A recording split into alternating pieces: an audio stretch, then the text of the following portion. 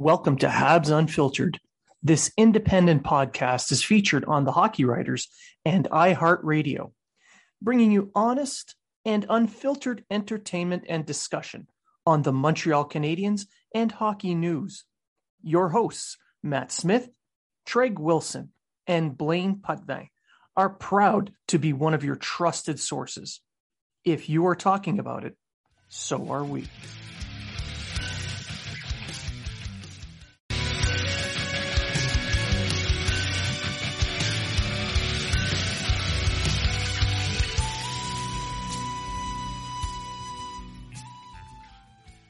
Welcome to Habs Unfiltered.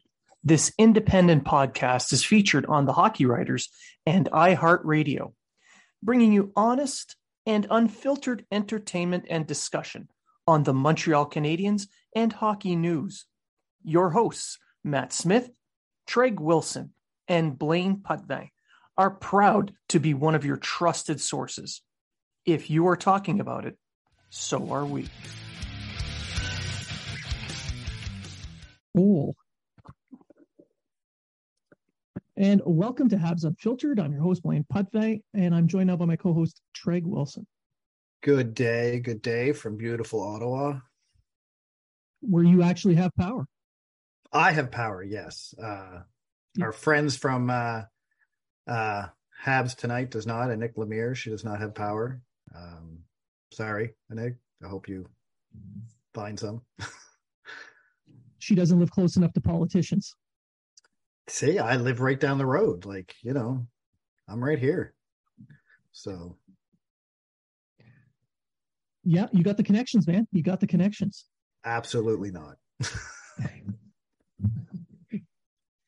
All right, so this is episode 272 Woo! of Habs Unfiltered. We're just flying. We're going to talk a little bit about the Canadiens prospects, World Juniors, and a little bit of rumors that are out there. And we'll put our 2 cents in, and you guys will either listen for 30 seconds and block us, or, if you've been drinking, you might listen to the whole thing. Smoking dope helps you listen to us too. It does. Yeah. It does. Or edibles. But if you are going to drink, I suggest drinking Boxing Rock's Puck Off Lagered Ale. It is delicious, and you can find it anywhere the NSLC sells beer. And if you're not drinking and you want to look like our brother from another mother out in Kuwait, you want to get the right clothing to wear. So you want liftofapparel.ca. You want to go there and order anything you want. They got leggings, shorts, shirts, muscle shirts, women's stuff. I don't know what they wear. Those bra things, sports bras and halter tops, I guess they're called. I don't know. But anyway, go there. You get a discount. 15% off your use unfiltered. And with hockey season just around the corner, for those who are going to be playing this year, maybe it's a good idea to get stocked up on some custom-made equipment that fits your needs. Go to our friends at nonamehockey.co and use Habs 10 to save 10% on any purchase of custom-made sticks, gloves, jerseys, socks, hockey bags, whatever it is you need, they've got it. Do they have cups? Cups? Yeah, custom-made cups. Like in jock straps? Yeah, custom-made ones. I've never had to order anything custom-made. I'm just a normal guy. Yeah, mine needs to be really tiny. So it's all the steroids. No, not yet. No. All right, so enough with our plugging. We'll just dive right into the hockey now. I'd like to start off with Juraj Slafkovsky. So this summer, he has returned home, and he actually just won. He dominated an awards gala in Slovakia. He was named the best forward and best player under 20 and also the Slovak Player of the Year, being the youngest player to win that. Yeah, good for him. He's raking in the awards. Now, I've been taking some criticism about Slafkovsky because I've been talking good about him when before I was on the right train. All I want to say is I never bashed Slafkovsky. I never said he was a bad pick. I just thought at the time of the draft, Wright would be the better pick. Having said that, I have no issue with Slafkovsky being picked. I do think he has work to do. I think what he did in Slovakia is great, and I think he deserves all the awards he got because last year, for his country, he was the best player in the country. At every, he was the leading scorer at every tournament they were in, and and all things going up. So let's get that out of the way first, because I was taking a little bit of heat for it. And Blaine, you will know I had an epiphany the morning of the draft. And I said to you, I think the Habs are going to pick Slafkovsky. And a lot of it had to do with Julia there from Elite Prospects when we seen her at the seminar, what she said, and it made perfect sense. Slafkovsky didn't care where he got picked. He just wanted to be the best player out of this year's draft. To me, that's a great character and great motivation, and I'm happy with the pick, and I'm happy and excited that he's getting the accolades he deserves. Yeah, that was Julie Rodenheiser who came up to our sports management luncheon that we were at that day, and you're right. She made some really good points on the character of the young man. I mean, basically for me, I was also in the belief that Wright was going to be selected because the Canadians, they needed centers. They needed some depth there. They need some skill up the middle. Just skill altogether. And it's not a fact of picking for need. It was just he's the consensus number one, and he'd be the safer way to go for a new management team to go, especially if you're picking first overall in the hometown. But to their credit, they ignored all that, and they went with the guy they felt was better off for what they want to do. And like you, I mean, I like Slafkovsky just fine. I think he's going to be a good player. I don't know if he's going to reach that top potential, but I hope he does. And you can't really argue with his motivation because he says, I want to be the best from my draft class. So I hope he makes it. He's winning the awards in Slovakia. I mean, you're right. He was their best player. He was the MVP at the Olympics, won them a bronze medal. And I'm going to slide this into a transition to the World Juniors. Slovakia would be a much better team at the World Juniors had Slafkovsky and his teammate, also Habs prospect, Filip Mesar, had joined the team because they got spanked by Canada 11-1. They barely got past Latvia in overtime. You put those two guys on the team, they still lose to Canada, but maybe it's 6-2 or 7-3, and they beat Latvia clean, and maybe they even beat Czechia clean. Well, exactly. Czechia looked well against Canada yesterday, but that was mostly goaltending that saved their necks there. They basically had a shot per minute. Yeah. Come on. But I do agree. Slovakia had those two players, Mesar and Slafkovsky. They would be a different team. Slafkovsky himself, I think, would have created space for the other players because he would be the guy that they'd, you'd have to protect against. Having said that, they're not playing for them. And there's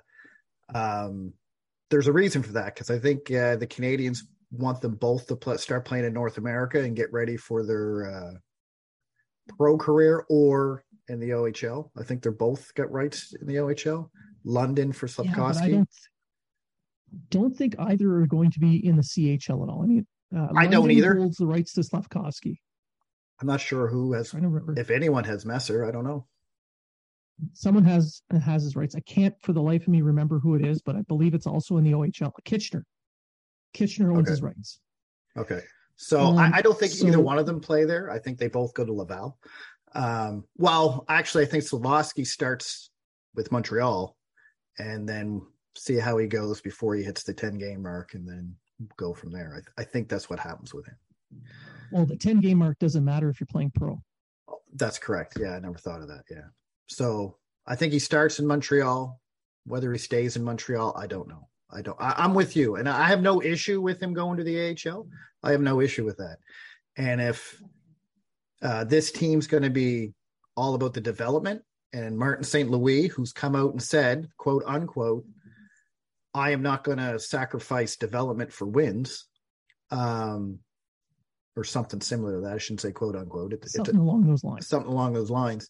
Then I don't really have any issue with Slafkovsky being in Montreal either, because if he's going to be developing just while in Montreal and he's used to playing against men, he's used to playing against, it's just him getting used to the smaller North American ice. Then I have no issue with that. But if he's floundering in Montreal, then you got to send him to the AHL where he can get top minutes.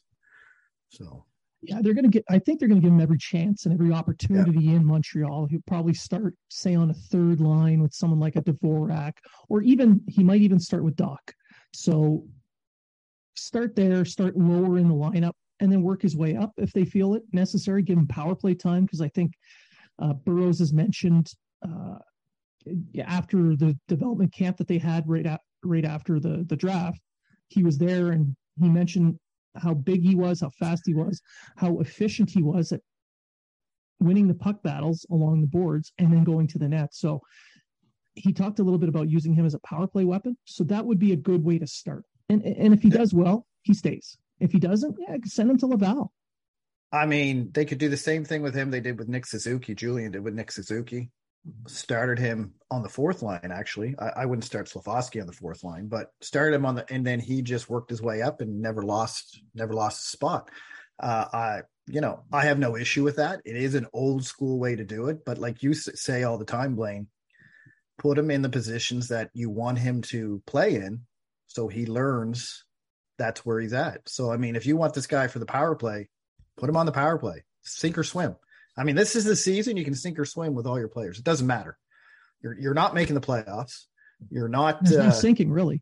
Yeah, I mean, I personally believe they're going to be bottom 10, not bottom 5, but who cares? They finish bottom 5, they get a great draft pick. It's another good season, another chance to get a great draft pick, and you move on from there. They are finally doing what Bergevin either wouldn't do or wasn't allowed to do.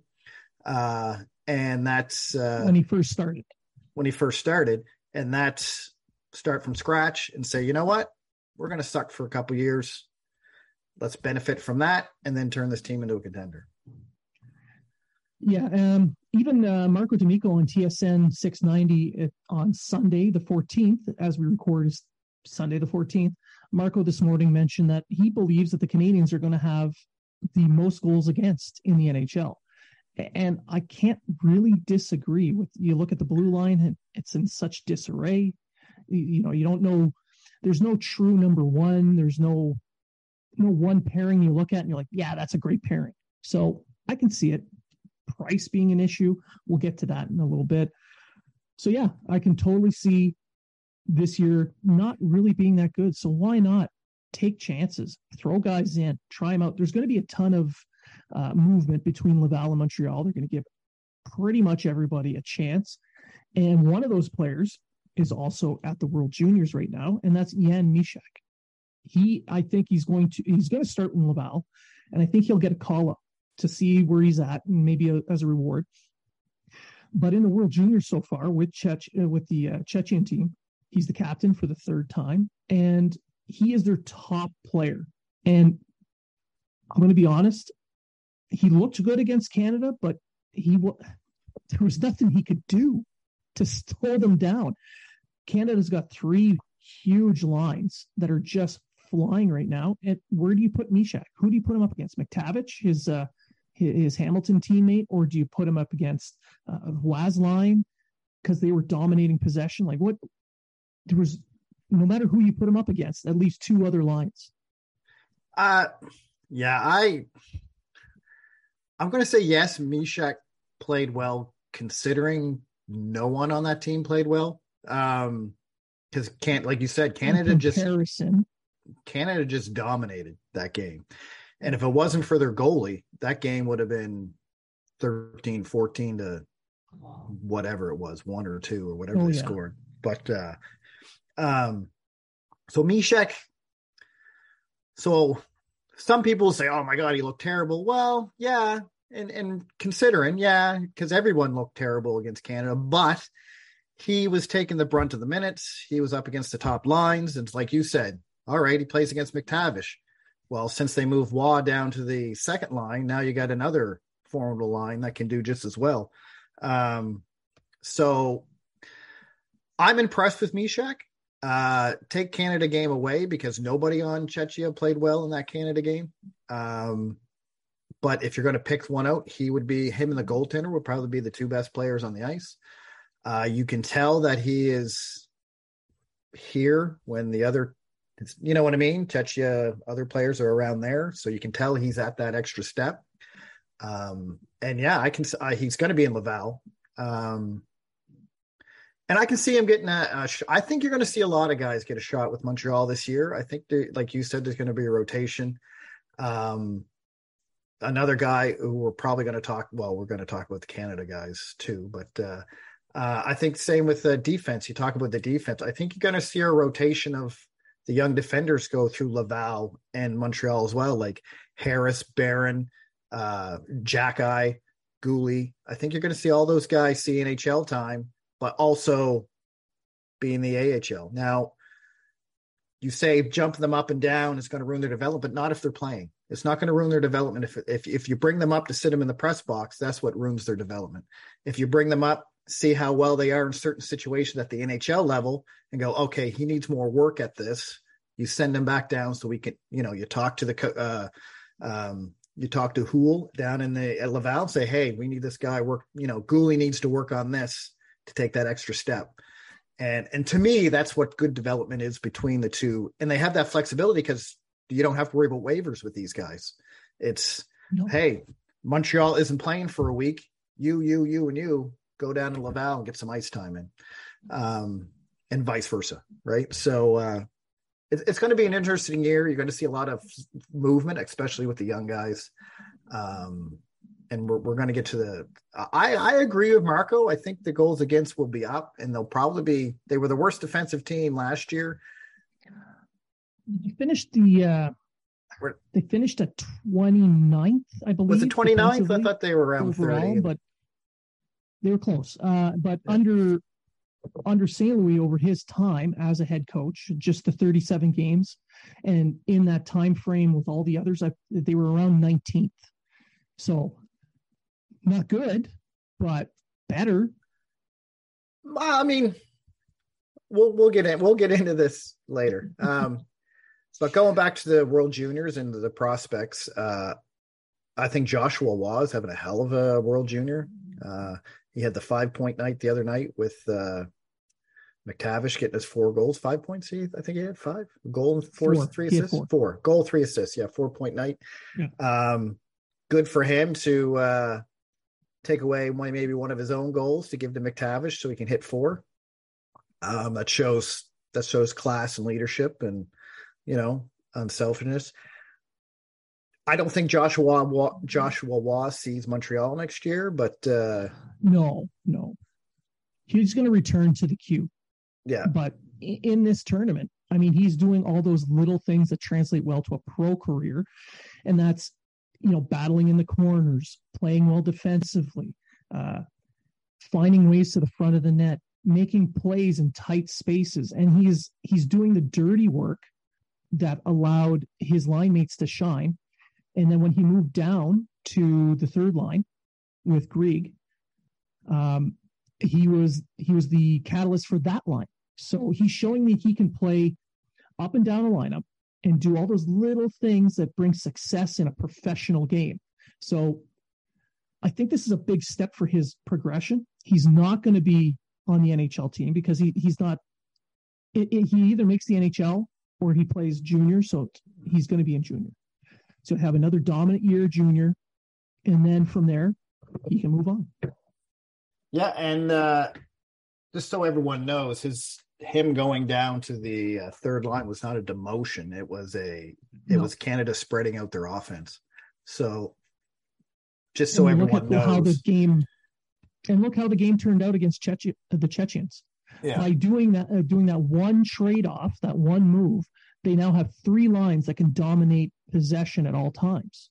Yeah, and the issue they're having at the first of the game was they couldn't score. All Czechia took away the center of the ice. A lot of their shots were coming from outside perimeter.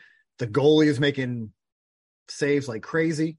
And Czechia did a great job of shutting their power play down, especially on that 5-minute power play.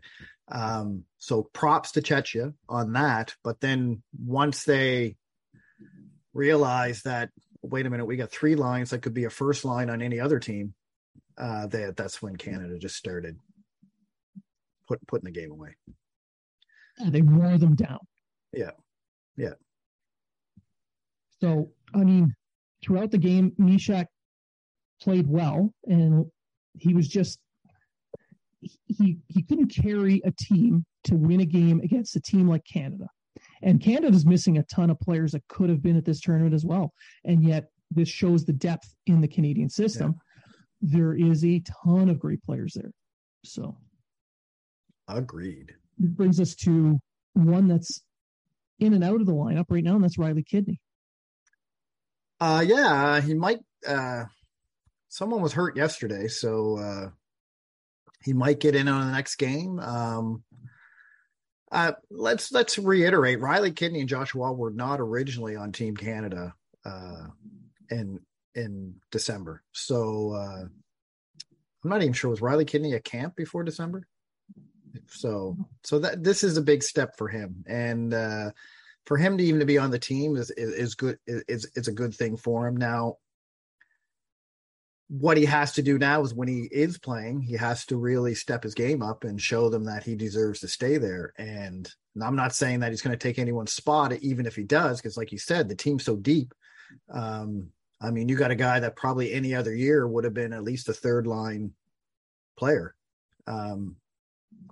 So it'll be interesting to see Kidney and what he does if he plays the next game, which I think he should, or he will be. And to see where he does. I mean, good for him. Riley Kidney had a great season last year. He got some time in the AHL. I don't think he played a game though, but he did practice in that with the team. He got one game. Did he get one game? Yeah, I know Joshua Waugh got a couple games reg season and then a couple games in the playoffs. So it'll be interesting, but like everyone develops differently. So I'm not gonna sit there and say Kidney's not as good as anyone else. I'm just going to say he's in a different spot in his development than he is, say, with Joshua Waugh or Mysak or anything like that. And keep in mind, too, there's still another tournament that's coming up here in Halifax in December. So a few months from now, there is another World Juniors. So whatever Kidney does here, as long as he's, he goes into practice, does his job, works his tail off, does whatever the team asks him to, should be a good team guy. He'll be back for the camp in December.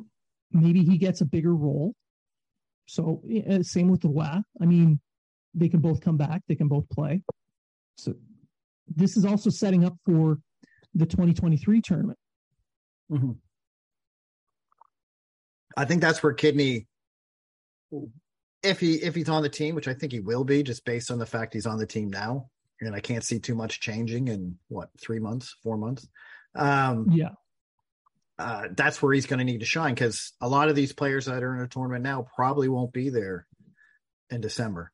Due to maybe playing in the NHL, maybe playing somewhere else.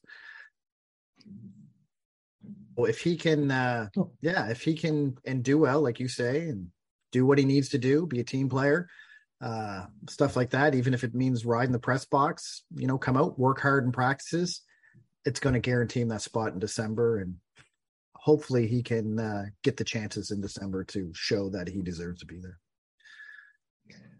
I agree. And you look at Finland. Finland's another team that has two Montreal Canadiens prospects in Petteri Nurmi and Oliver Kapanen. Nurmi's on their top pairing, and he's the one taking on more of the defensive responsibilities to allow a freewheeling puck mover who just happens to be a Leafs prospect. So now he is the greatest thing since sliced bread. So, but Nurmi's doing all the dirty work, allowing him to do what he does best, and that's not play defense. Well, like most Leafs prospect. Like most Leafs prospects.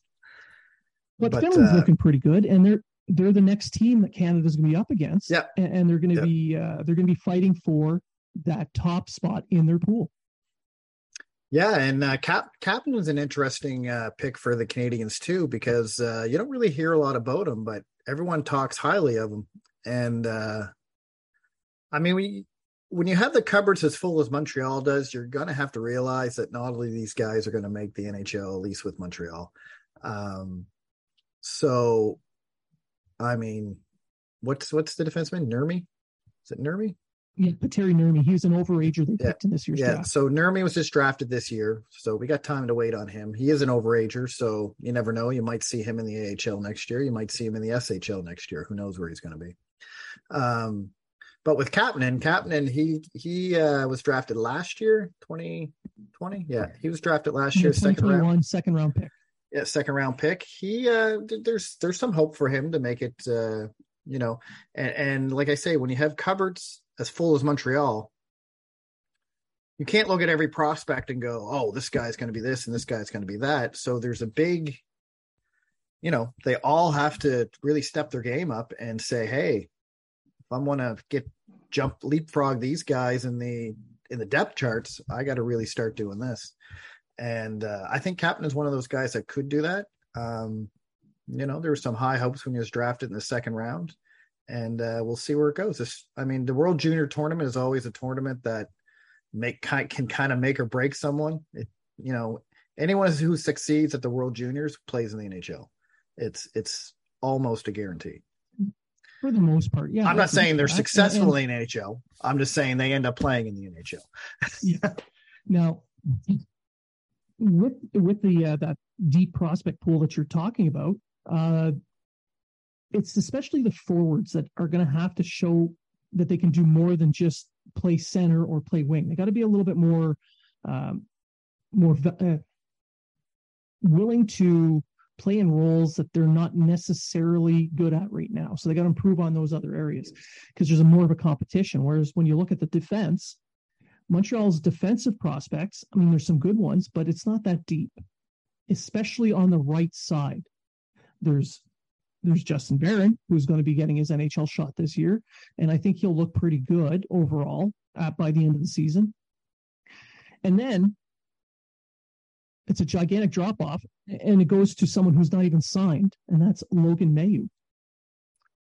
Well, Logan Mailloux last year was pretty much barred from any Montreal events or doing anything with Montreal, including development camps, their little weight room thing that they do with the rookies and stuff like that. And he wasn't invited to anything publicly related to Montreal for good reason, which we don't need to get into. Everybody knows the story.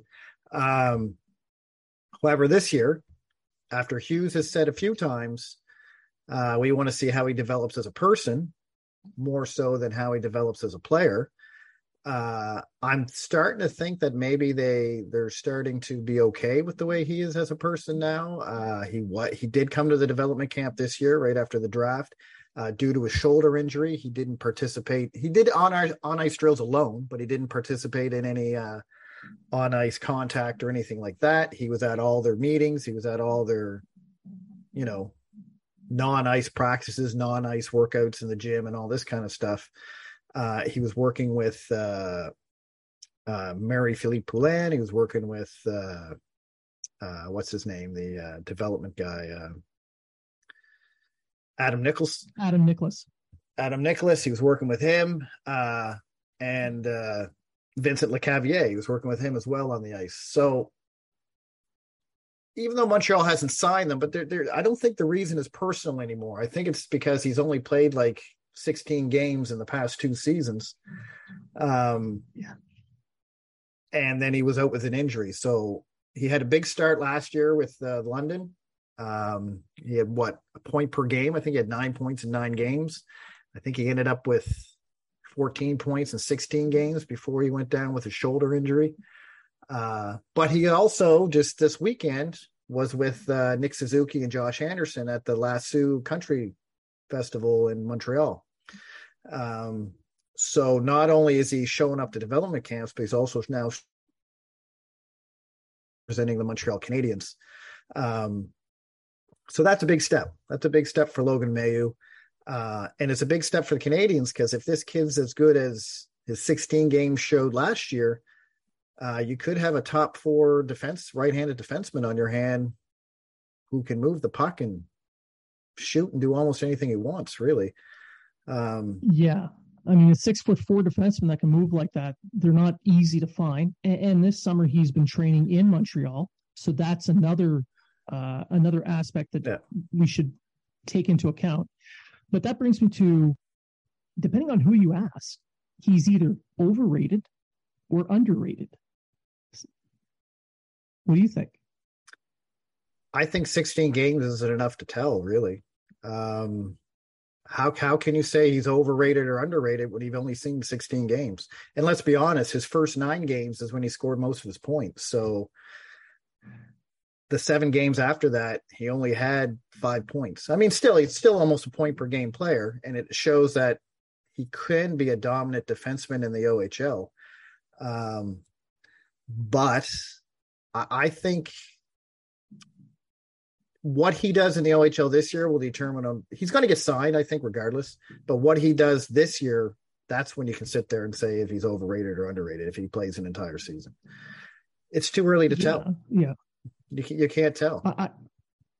I don't think the hockey side is going to be the issue for him. It's still that personal aspect because of what he did. Now, has he rehabbed his image enough? And for some people, it will never be enough. And I cannot blame them. I mean, what he did was horrible. But there's other people who have done much worse who are still revered. So where's the line? Why is it okay for all those other people, but not him? If we're going to chastise him and bar him from playing, we should do the same with all the others who've done that or worse. We would lose half the league. But anyway. Well, just judging by all the shit going on with Hockey Canada, yeah, absolutely. Yeah. And I wouldn't be against it myself, but we don't know how many people have done this shit, and 2, how many hockey players would be left? They'd all be in Russia. The KHL will look pretty good, talent-wise.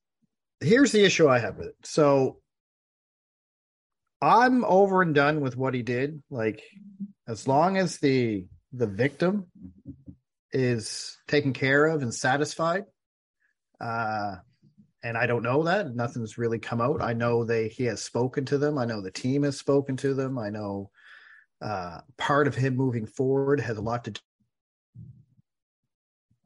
by what management has said. So, but in my case, it's over and done with. It's not the worst thing to happen in hockey. But it's not, it's not something that should be tolerated either. But here's the issue. If he is successful and he becomes this big, high scoring top 4 defenseman, no one's going to give a shit. No one's going to care. Actually, I think that there's some people that will stick to their values and will stick to that point, and I respect them for that. But others, if he takes off and goes somewhere else and meets that potential, they would shit all over the team for letting him walk. For letting him go. But I think even if he's successful in Montreal, you're going to see a lot. Like, you're absolutely right. You're going to see the hardcore, this guy's this, ban him for life, get him out of here, yada, yada, yada. Fine. I respect your opinion. I respect your stance. I understand it. I don't necessarily agree with it, but, and And I don't agree with it because, I believe what he's doing and what he's willing to do, he's regretting what he did. He realizes what he did was wrong and he wants to correct himself. Everything he said, he's been very forward with the media. He's been very forward with, as a matter of fact, we wouldn't even know who he was if it wasn't him letting the media release his name in the interview he did. Whether that's PR, whether that's his handlers doing that all for him, is irrelevant. It's irrelevant because anyway, not to get in too deep to this because it's talked about enough. I just believe when a player's successful and they're helping your team win, people seem to forget the other side of things. So I think it's a moot point now. He's either going to be a Montreal Canadian or he's not. He's either going to be successful or he isn't. Yeah, and I want to stick to just the hockey because the rest is a gigantic minefield. And I'm going to be honest, I agree with you. I think he's going to end up getting signed just because. Now, are they going to sign him so they can trade his rights? If let's say another team is interested in him, they could sign him and trade him. But if they don't sign him, that's not that bad either. You still end up with a compensatory second round pick. And that's why I don't think the calls for renouncing the pick are a good idea. Because either he can turn into something that you can trade or even in your system, or you let it go and you get a pick. I think they sign him, but I think it's going to be based on. I think the personal stuff they're starting to be okay with by allowing him to be a bit of a face of the team. They wouldn't allow that if they didn't think he was personally progressing. So now we got to look at the hockey side of things. Is he the player they think he is in the OHL? This season will determine that. If he comes out and he's a dud in the OHL and he's injury prone or he just doesn't meet the expectations, then they'll be like, well, all right, let him go. You know what I mean? We'll take that second round pick instead. We'll take that second round pick, because technically he was the last pick of the draft. So he was borderline second round pick anyway. However, he was the last pick because of other reasons. So true. And you look at the Hunter brothers and what they did to integrate him into their team once his suspension in the OHL was up. They traded away their top the right-handed defenseman to make room for him on their top pairing. And he hadn't even played a game yet that year. So that says a lot about what they expect from him in London. And the Hunter brothers are well known for developing NHL players. So another year under the Hunter brothers, and if he's healthy, we're going to see a lot more out of him. So that part of it, the development side, I'm not too concerned with. For me, it's the health. Can he play a full season? And if he can't, don't sign him and take that second round pick. It's really a no-lose situation right now for Hughes, because he can either get a decent prospect or a pick, whichever one he wants. So that part I can understand. And if he's not signed this summer, he won't be able to go to that rookie tournament that's going to be going on in Buffalo. And that's coming up in a couple of weeks. And the Canadians have a plethora of prospects that are going to show what they got when they go there. Now, is there any one that you would like to watch? Caden Gooley. I want to see if Caden Gooley, if he's dominant in that tournament, that will tell me that he's going to start in the NHL or not. When I say start in the NHL, I mean not necessarily be there the entire year. I mean maybe start the season there. That's who I'm interested in seeing, just because with the WHL, I don't see a lot of Caden Gooley. I don't see a lot of his play, except highlights and stuff like that. So I want to see what he does in the non-highlights. Watching highlights is great, but you're only going to see what they do good. So, I want to see what does he need to improve on? Can this easily be fixed with the right development? But he's the one I'm most interested in seeing is Guhle and Arber Xhekaj. I'm a huge Arber Xhekaj fan. I want to see how well he does and whether or not. I mean, these are all rookies; they're all around the same age, but it's still an NHL style look because they're all potential NHL players. So those are the two guys that I'm looking at the most because they're the two guys for me that I think are going to be future defensemen with the Canadiens. So I'm kind of with you as well on the blue line. There's two guys that I want to see on the blue line and how they fare against better competition than, this is going to be a bunch of guys who are the best players of their teams in junior, some of them with experience in the AHL. So Jordan Harris, I want to see how he does because he only had 8 games at the pro level. I want to see how he does with a larger role. Give him a top pairing role and see what happens. I want to see how he reacts, if he can take over a game like he did in the NCAA. And the other player is Justin Barron. I want to see how his ankle has recovered because watching him here when he's training in Halifax, he looks like he's moving well, but he's not going up against full contact. He's not going up against high-end competition because he's playing against a bunch of old beer leaguers and a couple NHLers. The thing I liked about Justin Barron is when he got injured, just right up until he got injured, he didn't look out of place in the NHL. He didn't look, you know what I mean? Like you look at a rookie sometimes and you're like, okay, yeah, he's there, but he looked pretty much all right. He looked comfortable. He looked, he's going to make his mistakes. He's a rookie. Of course he's going to make his mistakes. But that, and then he got in, and then it just seemed like he was going this way. Then he got hurt, and now you got to kind of back that bus up a bit and see what, how it goes from there. But I mean, and especially with Robidoux coming in as a coach for the defense in Montreal, I think that's going to help him if he sticks in Montreal full season. Yeah. I truly believe Barron does. And I think a lot of it has to do with the lack of right-handed defensemen. There's that. Yeah. So, I mean, I think Barron plays a full season in Montreal. I don't think he's going to be one of those guys rotating down to the AHL. 90% because they don't have enough right-handed defensemen. Although Schoeneman can play both sides, and I believe so can Matheson. So, and Harris. And Harris, yeah.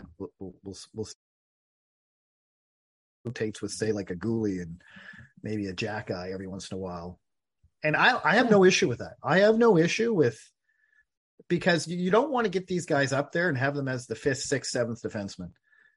If that's not where their career is going to be in Montreal, you need them to rotate up into that top 4. Maybe not the top pairing, but, put them on with move Edmondson over, I guess, if you want them. You know what I mean? Like you gotta move them. And I think Weidman's going to be a good teacher there as well, like on that bottom pairing. I think Weidman's very underrated for his leadership skills, I think. Yeah, I agree. And I think he was a good fit in Montreal last year on that bottom pairing. They paired him up with Harris a few times. He was paired up with Schoeneman, and they did well, and he communicated well with them and stuff like that. So I think, Weidman's not your greatest defensive defenseman, but he's not terrible either. Like he's not a Gustafsson. He's not all offense and no defense. He's a guy that's had to learn the position. He's had to figure out tricks of the trade to make himself more efficient, which is also helpful when he's passing it on to the young guys. You just listen to what he was saying on the Raw Knuckles podcast that just came out this week. And he walked through his entire career, how he got to where he is, and his mental state where he is now. And everything shows that he is a leader. He is someone who's going to help the youth, just like you mentioned. Yeah, and like I said, I don't think people see that in Weidman. They see what he said in the taxi when he was in Ottawa, and which I respect him for. which he wasn't lying. Who hasn't shit on their boss? I mean, let's be honest. Who has a job that hasn't gone out for a beer with a friend and just shit all over their boss? I know people do it to me as I'm their boss. I walk in and they were shitting on me, saying crap about me. I let it slide. I really don't give a shit. People are allowed to vent. And what happened there was the Uber driver released a friggin' video, and it was dirty. It was underhanded. If anyone deserves a punch in the mouth, it's the Uber driver. I agree. And but just getting back to Wideman, I think he's going to be good for the young guys' development. I think, I think it's going to be a tough year for the defense next year for Montreal. Because I'll say this, I like Matheson, but he's not the defender Petrie was, and Petrie wasn't that great of a defender either. So, Petrie looked like a problem. Petrie looked like, and then he looked like Phil Bourque the other game back of the defense. So Petrie was weird on defense. Like one game you watched him, you're like, man. And then he has these huge brain farts. But Kulak was the same way, actually. If you think about it, Brett Kulak was the same way. But I think Matheson's a little bit the same. I think Matheson is Petrie 6 years ago. Really. Honestly, I agree. I think Matheson is ideal for a second pair, but the problem is in Montreal, he's going to have to play top pair minutes. And same with David Savard. David Savard's a great second, third pair defenseman, but he's going to have to play top pairing. And I've heard it. I wrote an article about trading Jake Allen, and for some reason, everyone wants Savard traded, even though he doesn't play goal. But, he's the worst defenseman in the league, which is wrong. He was one of the better Montreal defensemen when he came back from his injury under Martin St. Louis. But sure, whatever. But you have a guy who's a 4-5-6 guy playing 2 guy. It doesn't work. You're not setting him up for success. Right. And then you're going to have, of course, Matheson on the left side, who's again a number 2-3 guy, and he's going to be, I'd say 3-4. Sure. And he's going to be 1-2. Then of course you got Edmondson and probably Barron on your second pairing. Yeah. Now you're going into the youth, the inexperience, and Wideman's good and all, but he's more of a third pairing defender who can take some power play time. Right. And so the Canadians overall on defense, they're not that good. There's going to be some good pieces in there, but everybody's playing outside of the role they should be playing in and well above it. Exactly. And that's the problem. Yeah. So we got to take it with a grain of salt. Some of these guys are going to make some errors because they're playing against better opposition than they should be. So yeah, I can see why Marco D'Amico mentions, hey, they're going to give up a lot of goals. And that brings me to what you mentioned, Jake Allen, how people are talking about trading Jake Allen. And the Canadians are going to need solid goaltending to kind of insulate that defense. Now, the big question mark is Carey Price going to play? Stephen Waite thinks so. Stephen Waite thinks he's going to play. Yeah. And even if he does play, is he going to be the Carey Price of old? No. He's 35 years old in a couple of days, and he's on the downward slope of a wonderful career that's going to be in the Hall of Fame. But a guy with knee injuries who can maybe play 40 to 45 games, is he going to steal games for the Canadians? Do you really want him to? These are the questions that are hanging over the team right now. Well, maybe Price looks at the defense and goes, you know what, guys, my knee really isn't great. I'm just going to sit this one out. So I did an article, about Allen being maybe traded to Vegas because Vegas literally has no goalies.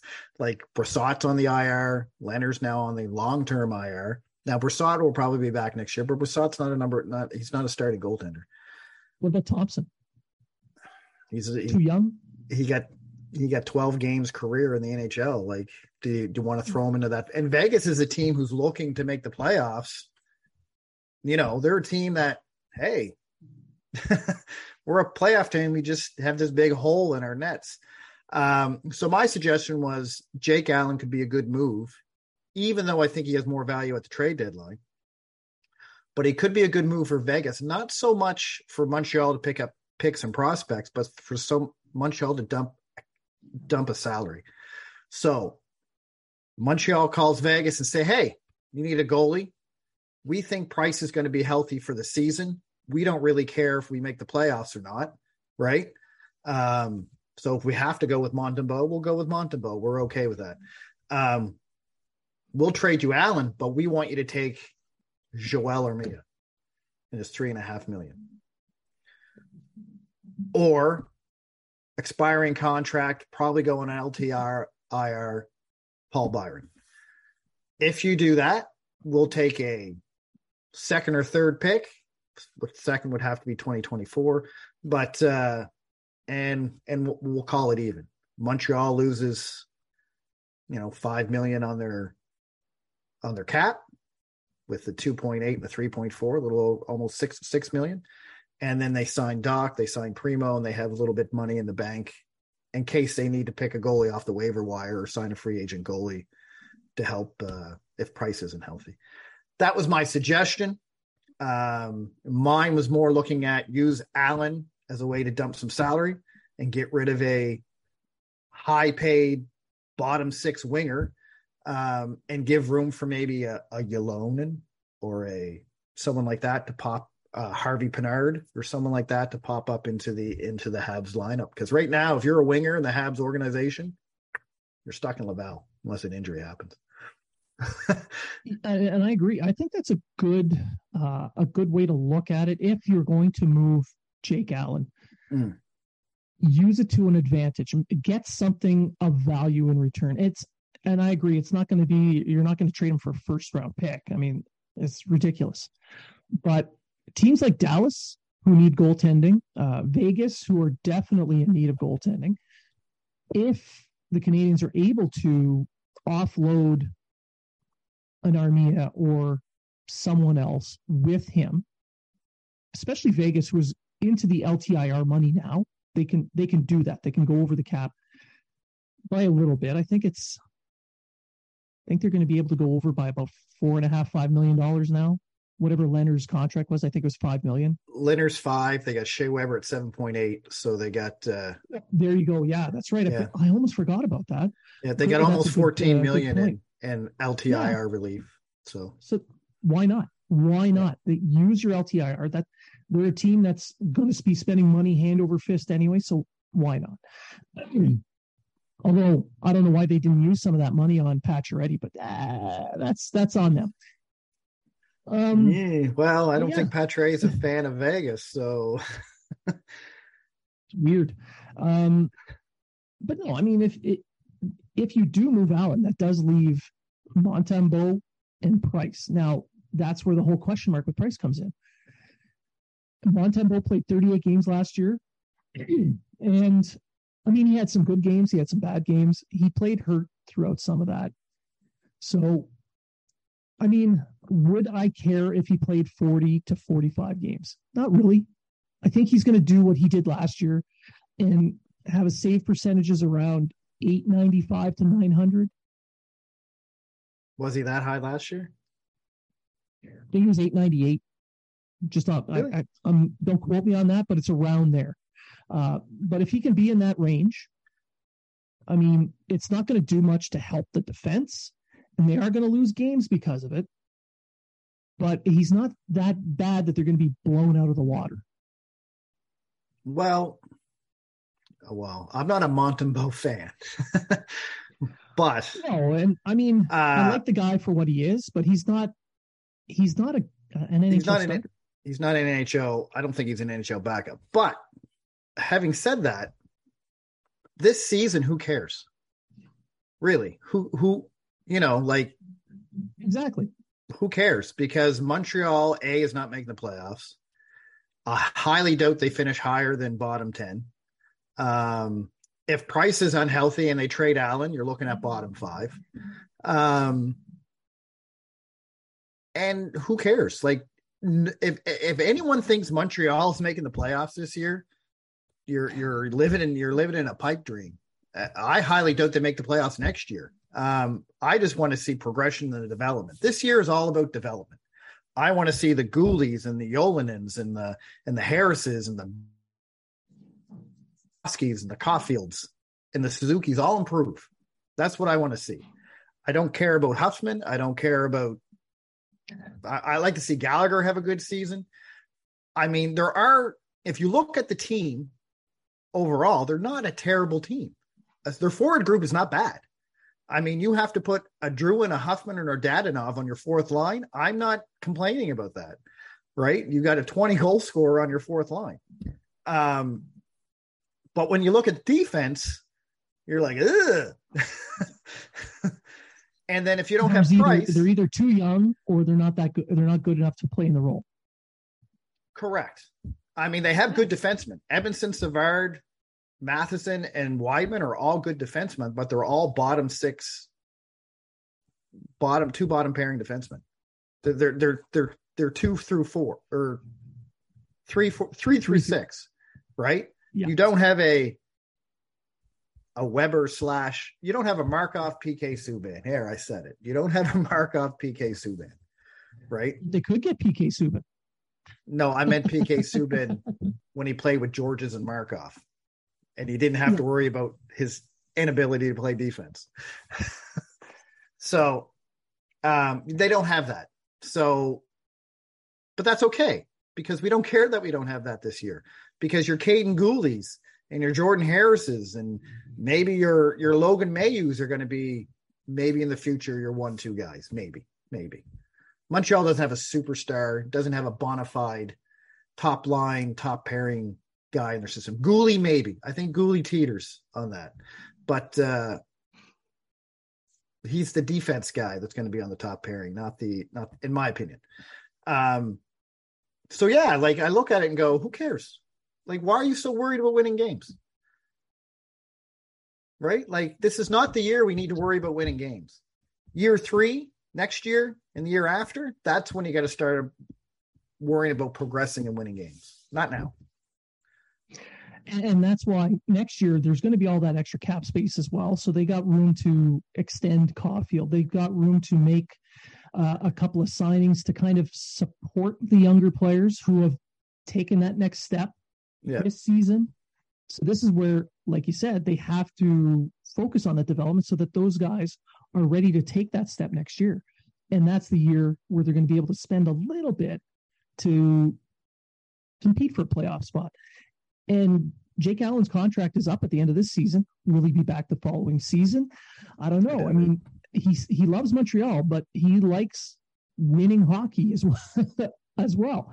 So maybe he goes to a team that's closer to competing and he can play in a tandem there. So why not trade him if you get something of value? Vegas, Dallas, all those guys can use a goalie, and all of them are looking at the playoffs next year. Yeah. But then again, you can also wait to the trade deadline when one of these teams is desperate for a goalie and then go, all right, now I want your first round pick. So he's in the driver's seat. He can move guys when he needs to, but right now he still needs to make some space to sign Kirby Dach. Yeah, they have $200,000. Even if they put Byron on LTIR, that's probably only going to be half the season. So then you got to find money when he comes off it. A contract could be, but it only has to be between $3 and $4 million. That's all they got to move. I think Dach comes in between 2.5 and 3.5 around that range. I don't think he gets past 2.5. We'll see. I think it's 1.7 to 2.5. That's the range I think he'll be in. Keiko got 2.2 or something like that with the Rangers. They have the similar numbers, and he's in Montreal. So you're going to have to, I think he gets 2.5 or higher. Personally, that's what I think.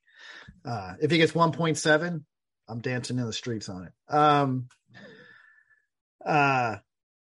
So, and then you have Primo you got to sign, but you can bury his money in the minors because he's waiver eligible, so you can just throw him down into. He's going to be in Laval anyway, so his really isn't going to count right now. I mean, it would count now, but it won't count when the season starts.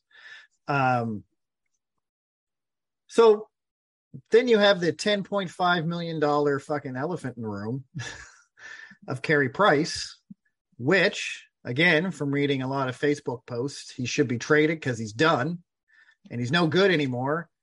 And Montreal can't use him. So my question to you is, well, if he's done and he's no good, what team is going to want to take him? Well, I mean, any team would love a guy like that because he's done. Or just buy him out. I mean, the guy with the full no move clause, and you might save, what is it, like 50 grand? All right. So you buy Carey Price out.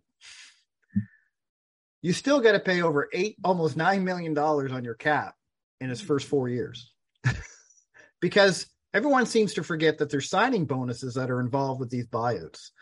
And that is calculated into the AAV of the buyout in the later years. So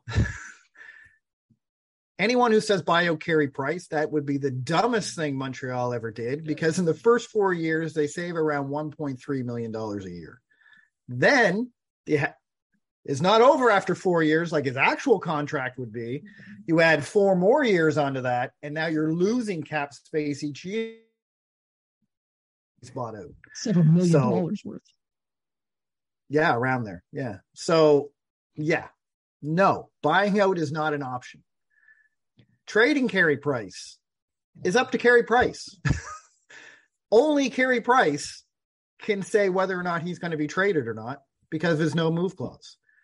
So dumping Carey Price's salary to say Arizona is not going to happen, because why would Carey Price want to play in his last 4 seasons in Arizona? Not at all. So he would have to go to a contending team. And when I say a contending team, I mean a team that has a chance to win a Stanley Cup, but just needs a goaltender. None of those teams have the cash, even if you take 50% of Price's contract, which again doesn't make any sense because you're still paying $5 million a year, right? To move him. So anyone sitting here saying trade Carey Price, you obviously have not really looked at his contract, and you haven't looked at how hard that would be. The only thing I can see him doing is not caring about a cup and saying he'll go to Seattle. That's the only way I see him getting traded. That's it. Or Vancouver. Maybe. But can Vancouver afford him? No. Not unless he's at 50%.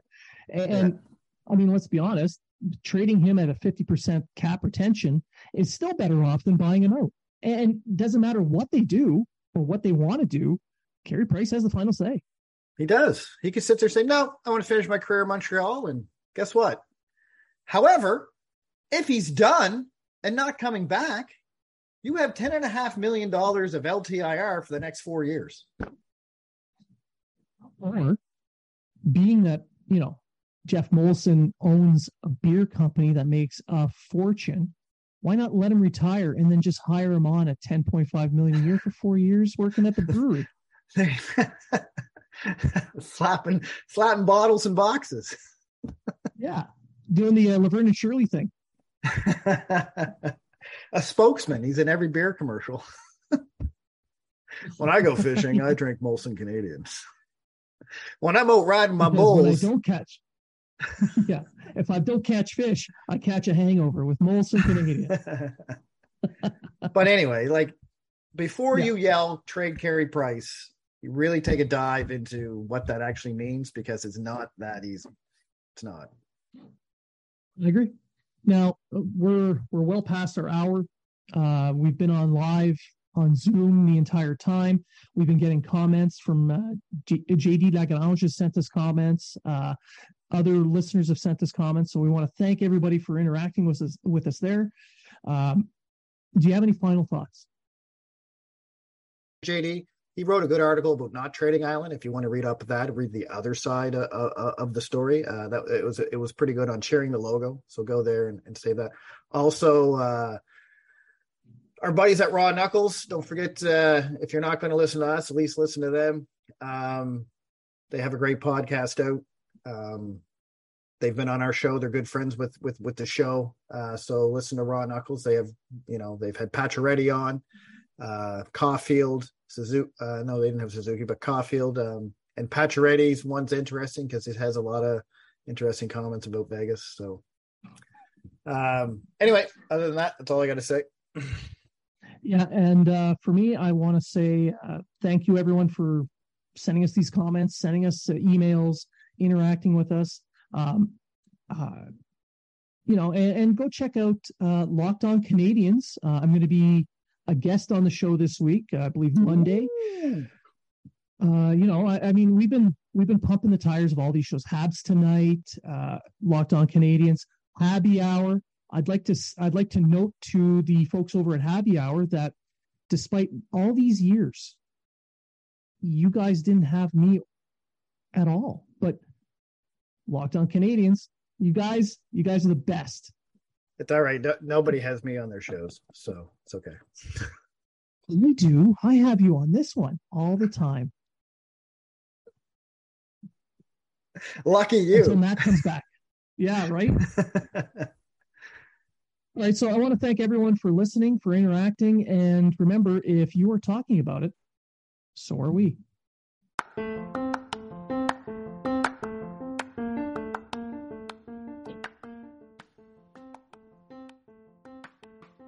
We at Habs Unfiltered have formed partnerships with some wonderful groups that have provided us with free goods.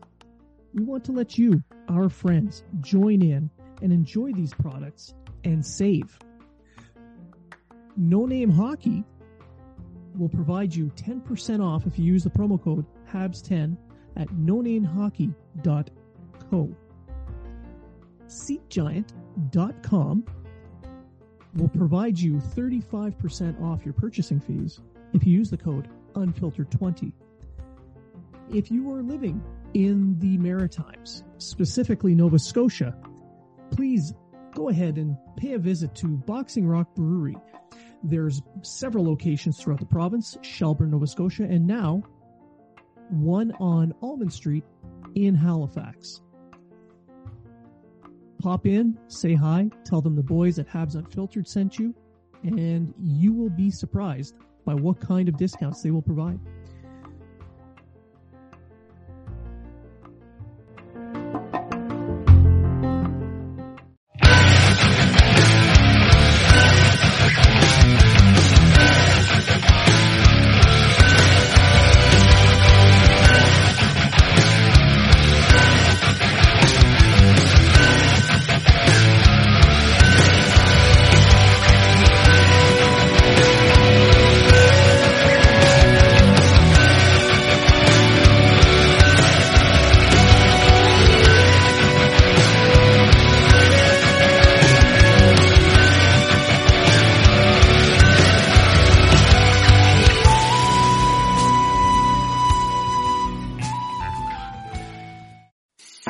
I'm Matt Kundle, host of the Sound Off Podcast, the show about podcast and broadcast.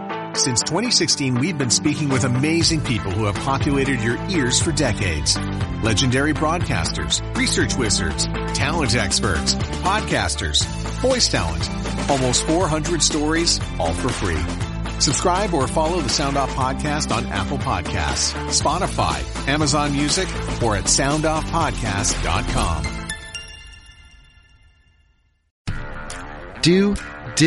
Will, the Story of People podcast is now available on the Crier Media Network. The first 5 episodes are here and feature some incredible guests that fit into one or all 3 of those categories. Ready? Tara Sloan from the San Jose Sharks, Undercurrent podcast at NBC Sports. Marianne Iveson from Iveson Voice and the Let's Take This Outside podcast to talk about the world of outdoors as well as voiceover land. Ariana Hunsicker, future Canadian Paralympic swimmer, already winning tons of awards for this country. Scott McGregor from the Hot Wallet podcast to dumb down the world of crypto, Bitcoin, and NFTs so you don't have to. And Jackie Holowati from Climate Pledge Arena in Seattle, Washington, the first net zero carbon certified arena on the planet. Wherever you get your pods, wherever you watch your pods, and on the Crier Media Network.